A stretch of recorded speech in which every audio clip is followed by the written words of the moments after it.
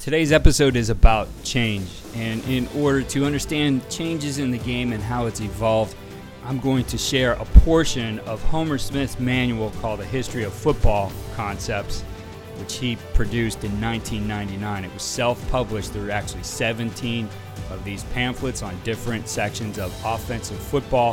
For me, it's a highly prized resource, something that I refer back to often when I'm studying the game.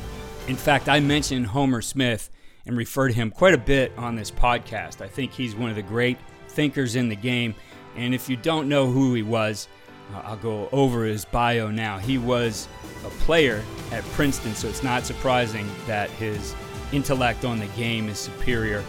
But he served as a head football coach at Davidson College from 1965 to 1969, then the University of the Pacific from 1970 to 1971, and then the U.S. Military Academy 1974 to 1978. As an offensive coordinator, he was an incredible thinker on the game. He was the offensive coordinator at the University of California, Los Angeles, UCLA, 1972 to 73, then again in 80 to 86, and a third time in 90 to 93.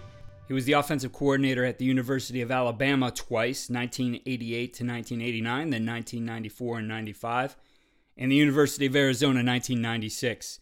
Then he made it to the NFL and was the offensive coordinator for the Kansas City Chiefs. He was a Broyles Award finalist in 1997. I mentioned that he attended and graduated from Princeton, but he also has degrees from Stanford Business School and Harvard Divinity School. He passed away in 2011.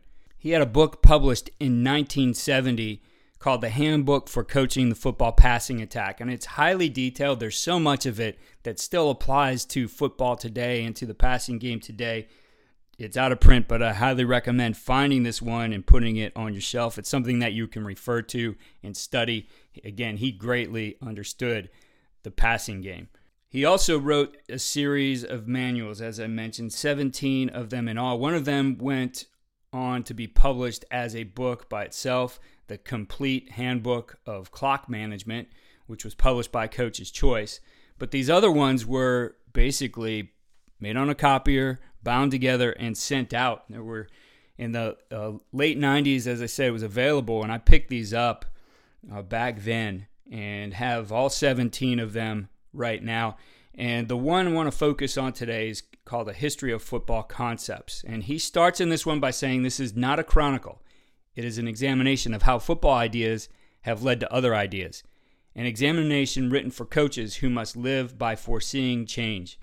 It compresses, for study, 50 years of change.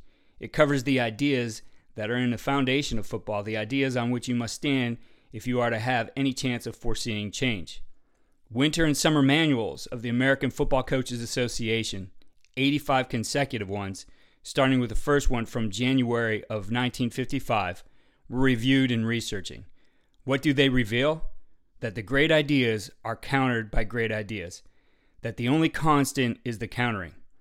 This 17th and final manual is written in awe of the ingenuity and counter-ingenuity of football coaches. So I'm going to jump ahead to the end where he talks to coaches and gives his recommendation about foreseeing the future. It's something that he always did. In 1970, he envisioned a time when computers would be used to break down football and even to call plays, and he had a drawing of what that might look like. And in 2022, we have so much technology that is a part of this game. On the high school level, we're able to use technology on the sideline. It's not calling plays for us yet, but in the future, I think there's going to be some tools that help us call the best play on game day. So we'll jump through the 50 years. We'll get to the end, but I can say that what you have in these 50 years of this breakdown, he went through every single one of those manuals, and he talked about how one offense was developed to counter a certain defense, and then a certain defense was developed to counter that offense, and how this just swung back and forth. And it's something I've definitely learned from as I look back at the game and I look and see at the changes that are happening.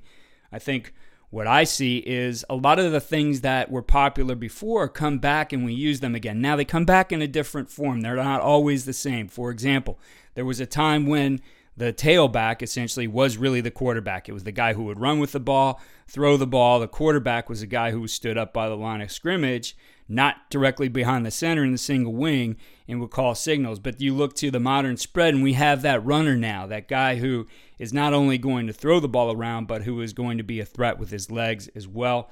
That's become a popular part of the game. So he does an outstanding job going through how football has evolved. And then he gives some recommendations to coaches at the end into how they need to approach the game when they're looking at how things might evolve in the future in order to stay ahead of the game and be great in this profession.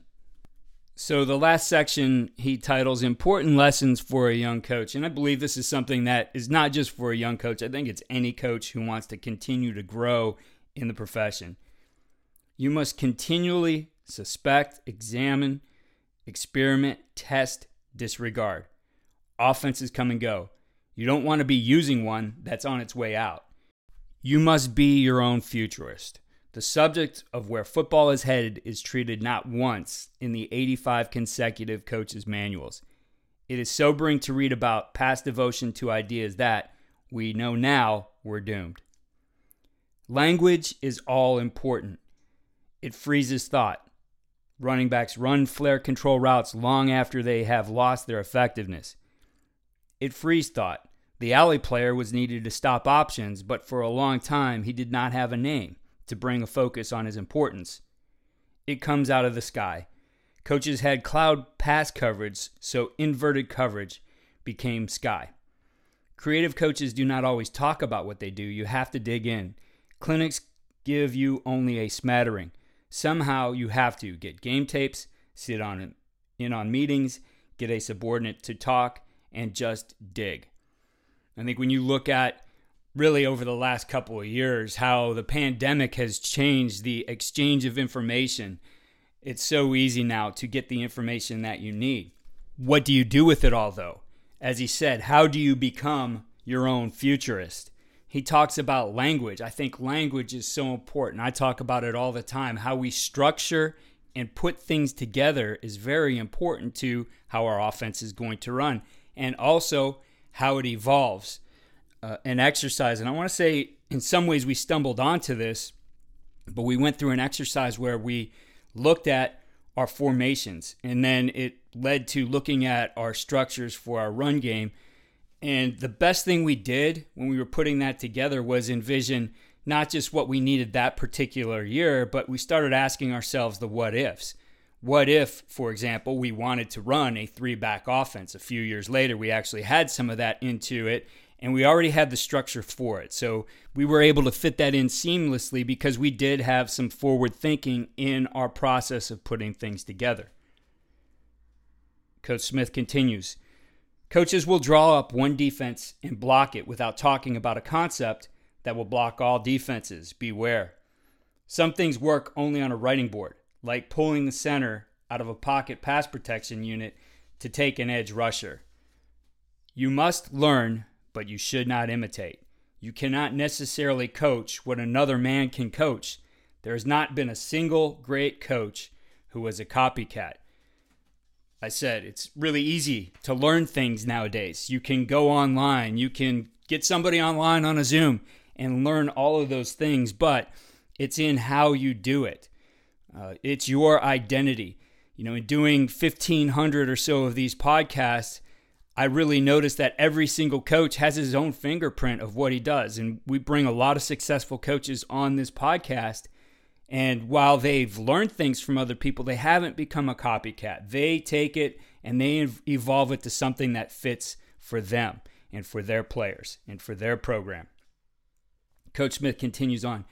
Identifications can sometimes hurt more than help. This is commonly called a 5-2. He has his diagram to the right of a 5-2 defense. It's a pro formation, split backs, flanker tight end one side, split end to the other, and just the standard 5-2 alignment with the will walked up over air. And so he says if S and W take turns rushing and dropping, it can be called the 3-4. If the W always rushes, it can be called a 4-3. So again, the idea of not getting caught up in the terminology and letting that limit us. A side note on coach's diagrams. He hand drew everything in all 17 of these manuals, and I was able to talk to his daughter about this, and he believed that you had to draw things up and everything had to be perfect. And his circles in this, and his lettering is perfect. It's something he believed was an art form. You want to be alert for adjurations like, got to get back to basics. Axioms like players, not plays, win. And observations like we are not controlling the line of scrimmage. They take your mind off structural problems that alone can solve for your players. Great point that he makes right there, right? Not trying to pin things on some things that really have become cliche, some generalities that really don't help you solve problems for your players. You want to be circumspect when someone starts talking about his multiple or his simplified offense. Anyone can multiply things, and as for simplifying, defenders will not let you do it. Great points there, right? How do you become simple? I think that in and of itself is an art form. Coaches talk about it all the time. We've become simpler. We've whittled this down to this much. Does it solve all your problems? Does it handle all the problems that you may face? You want to put your players in position to win, so you have to be able to have answers. He finishes this section by saying some coaches feel comfortable only in the part of the game that is stabilized. Weight training, agility drills, simple fundamentals, and psychology. His point is, to be a great coach, you have to go beyond that. You really need to get deep on studying things and understanding the why, and that's something that he was great at. He put together these detailed manuals that really go into the why of doing certain things. The next section is called Looking Ahead, Defensive Coaches.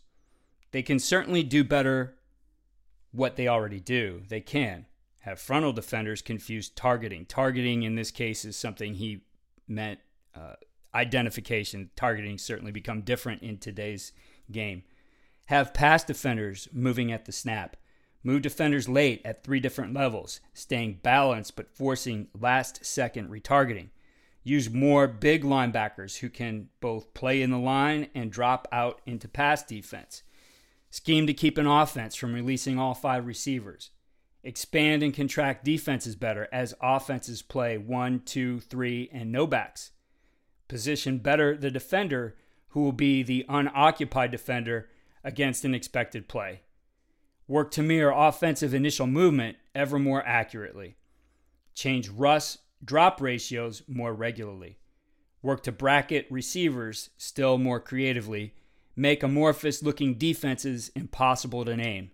Teach better how to give an offender, receiver, blocker, runner, passer just one way to go. From the offensive side, defenses need to be defined by balances, compressions, positions of unoccupied players relative to plays, and coverages relative to patterns rather than by numbers of linemen and linebackers. Popular identifications of defenses do not specify what the defenses do. This has to change. I think he was foreseeing a time when we get into hybrid defenders, hybrid players. It's on both sides of the ball right now. Guys who don't necessarily fit into one skill set. They're able to do multiple things. They have a body type that works in multiple positions. Individual techniques. Defensive techniques are advanced. Offensive techniques are not advanced. How many receivers can fake a defender as well as a good hockey player can fake a goalie? How many offensive blockers can react to what they see as well as a good wrestler can? There is vast room for improvement in techniques. Prediction. Offenders will start working as many hours as gymnasts and tennis players work, and offensive techniques will improve relative to defensive techniques. We've seen that happen, right? So he's talking about a time where it was pretty simplistic. We definitely have seen that happen. QB ability. Imagine the instruction that is available for certain young tennis players, springboard divers, and ice skaters. Is there anything comparable for young quarterbacks? No. Why? Because working at QB takes more organization. It takes receivers and defenders, several of each, and drills are difficult to organize. Can young QBs learn as much as their counterparts in other sports? Of course. Will more instruction become available? No question. Why? Because there is much at stake. So we certainly have seen that boom in private instructors and some incredible ones out there who do a great job. Refer to some of my podcasts with Will Hewlett as an example. There's another one with Jim Ballard. I'll put some of those in the show notes. But the idea of training the quarterback and really getting into the details has exploded since Coach Smith wrote this book. Pass receiving ability. Receivers are careless. They try to look athletic rather than conscientious. They screw around. They accept drop balls as routine. They do not compare it to tennis or baseball players in efforts to coordinate hand and eyes. Running backs drop screen passes. Tight ends face the passer and put their hands in impossible positions. Receivers do not know how to protect their catching actions in traffic. In skill development and all of athletics, receiving is surely at the bottom. This will end. It is much easier to catch a football than it is to hit a baseball. Pioneering young receivers will begin to do with their hands and arms the incredible feats that other athletes do with theirs. Again, another thing that we've seen really explode here, the training of receivers, all the different things they're doing, and just amazing catches that you see in games because of the skill that they develop on their own. Ball carrying ability. It is difficult to imagine ball carriers getting much better at running. Heavier? Yes. Faster and more instinctive? No. Better at handling and catching the ball? Emphatically, yes. Versatility at skill positions. The more versatile a back or receiver is, the more cautiously defenders will play on him. A reverse runner who can pass or a running back who can go deep, he gets attention. It is obvious as the millennium ends what versatility at the quarterback position can do to defenses. Why should versatility not be as important at the other 5 skill positions? The block-only fullback is already dying out. The motioning tight end is blossoming. Why should coaches not work to develop skills the way they work to develop body strength? Again, something we've seen, those hybrid players that are developing, tight ends that are so dynamic now with those big bodies, or receivers who are bigger and guys who can come in and run the ball, right? The hybrid type player who can do a lot of things. We're starting to see that more and more in the game. Faking. It is possible to make the ball disappear for defenders and, therefore, to make passes and runs look almost exactly alike. Prediction. While faking cannot get better than it was in the single wing in the Notre Dame box, it will return to being done conscientiously. I still think there's room for improvement there.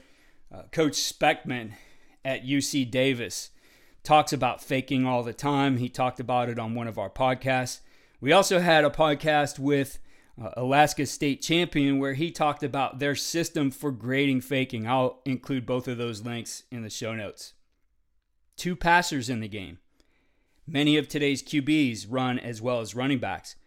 Why should some of the future running backs not pass as well as QBs, or why should some of the QBs not be running backs? We've seen this happen as well. Princeton did it with their multiple quarterback system when Coach Gleason was there. How could the second arm be incorporated? Imagine the QB and the single back going opposite ways. Either could become a passer, a hot receiver, or a regular receiver. Either could stop with the ball and throw to a 3-man pattern. Either could run an extemporaneous draw. This is the idea. The routes are left up to your imagination. The tight end would have to block first, then run the delayed route for both passers. So he has just a simple drawing here. It's a tight end with a flanker on one side, 2 receivers on the other, and basically a shotgun backfield with the back weak and both guys running the ball to the perimeters with the ability to pass. And again, we saw that in some of Princeton's offense. There's other teams out there who have done it.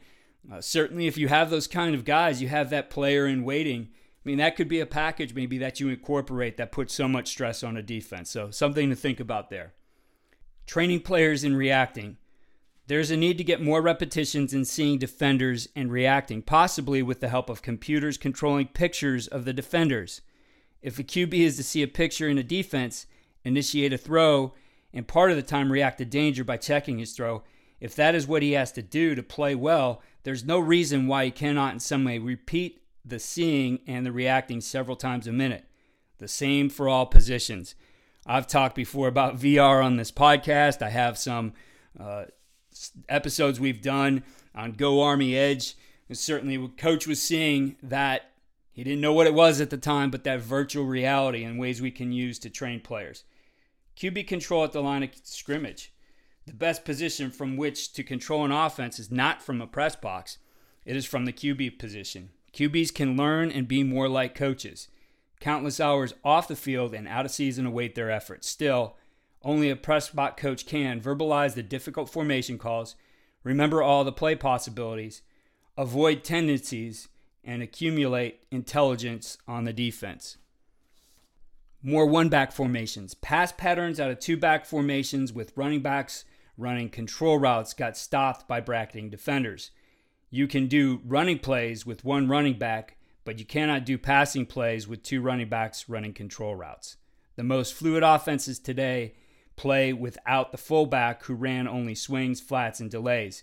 You can motion a tight end and get a lead blocker, but you cannot fix a fullback in behind a T quarterback and get a receiver.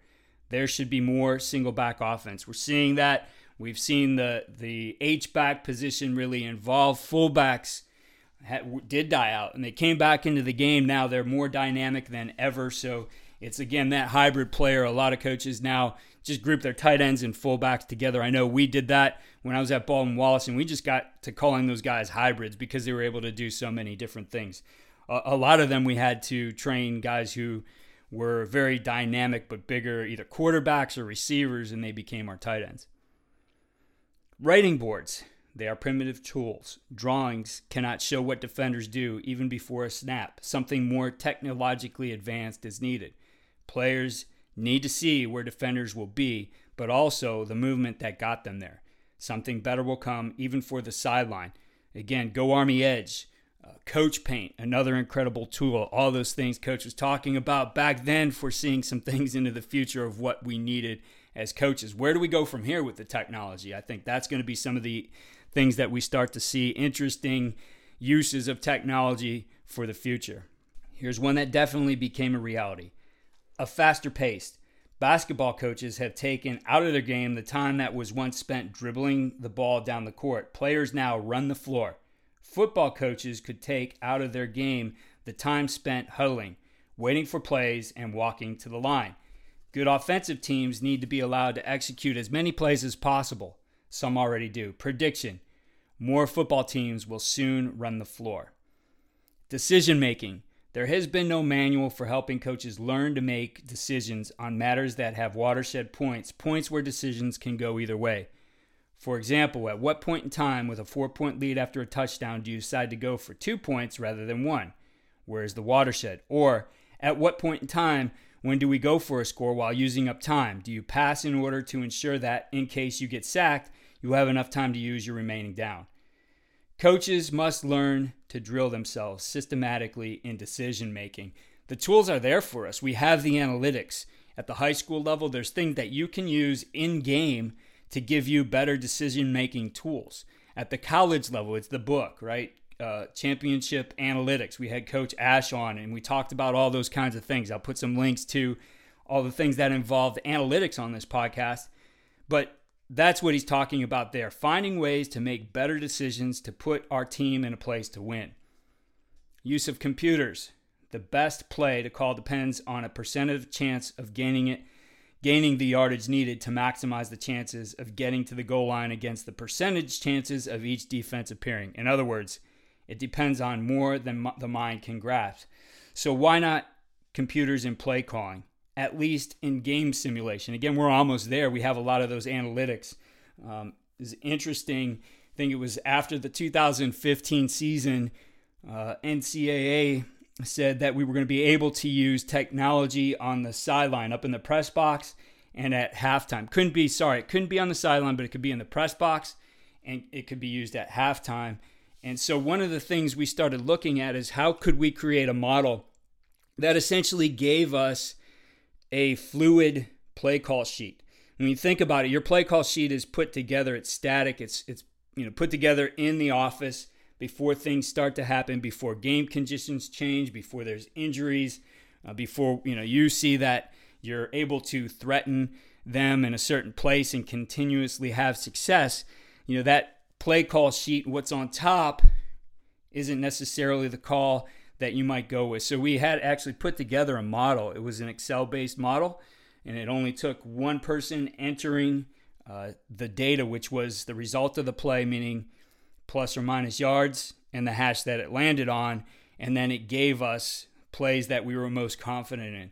It was a pretty neat system. We never were able to use it, but it's something that was a working model of how you could have a tool to help you on game day to call the plays. Pressure from the fans. As TV commentators improve in explaining what is going on, developing situations, possible choices, impending problems, probable adjustments, approaching uncertainties, fans will become more knowledgeable. The pressure on coaches to play smart will increase. We're there, right? Fans have everything at their access. What we used to share at the end of the season in clinics and was really only available in clinics, now people break that down, and they break down our last game and have a report out for the fans before the next game happens. We also have the fan-controlled football that's developed. I know at one point we had Merrill Hodge come on and talk about that idea. Link to that one will be in the show notes as well. And then he finishes with a section he calls geniuses. No matter how good a coach's ideas are, they will be countered by other ideas. Coaching intelligence is a wash.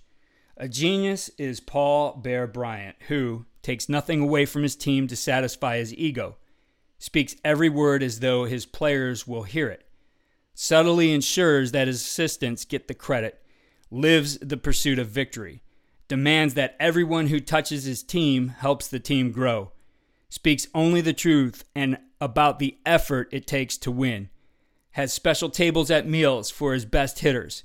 When one game is under control, thinks only about doing things that will help win the next game. Men of his ilk will probably continue to be few and far between. I think that's up to each one of us, what we want to be as a coach. Are you going to be somebody who just goes out and tries to copycat things? Or are you really going to find out, how does this fit together for me? How can I take what I've learned and evolve that in my own system? So a lot of insight from Homer Smith. It's amazing all the things that he predicted, and we're there right now in the game. And again, this was 1999 when he wrote about this. So if you're able to pick these up, I highly recommend it. Be sure to check the show notes for all the different links. And I want to mention our partner, SportScope, who does an incredible job with their technology. They have AI that runs their end zone cams, allowing you to only have one operator up in the press box. They have instantaneous instant replay, getting from those multiple angles to the sideline on your tablet. If you're looking at upgrading what you do with sideline replay or adding it for the first time, I highly recommend checking out SportScope. Go to sportscope.com for more information. Follow me on Twitter at Coach K. Grabowski, and follow All We're Doing at coachandcoordinator.com.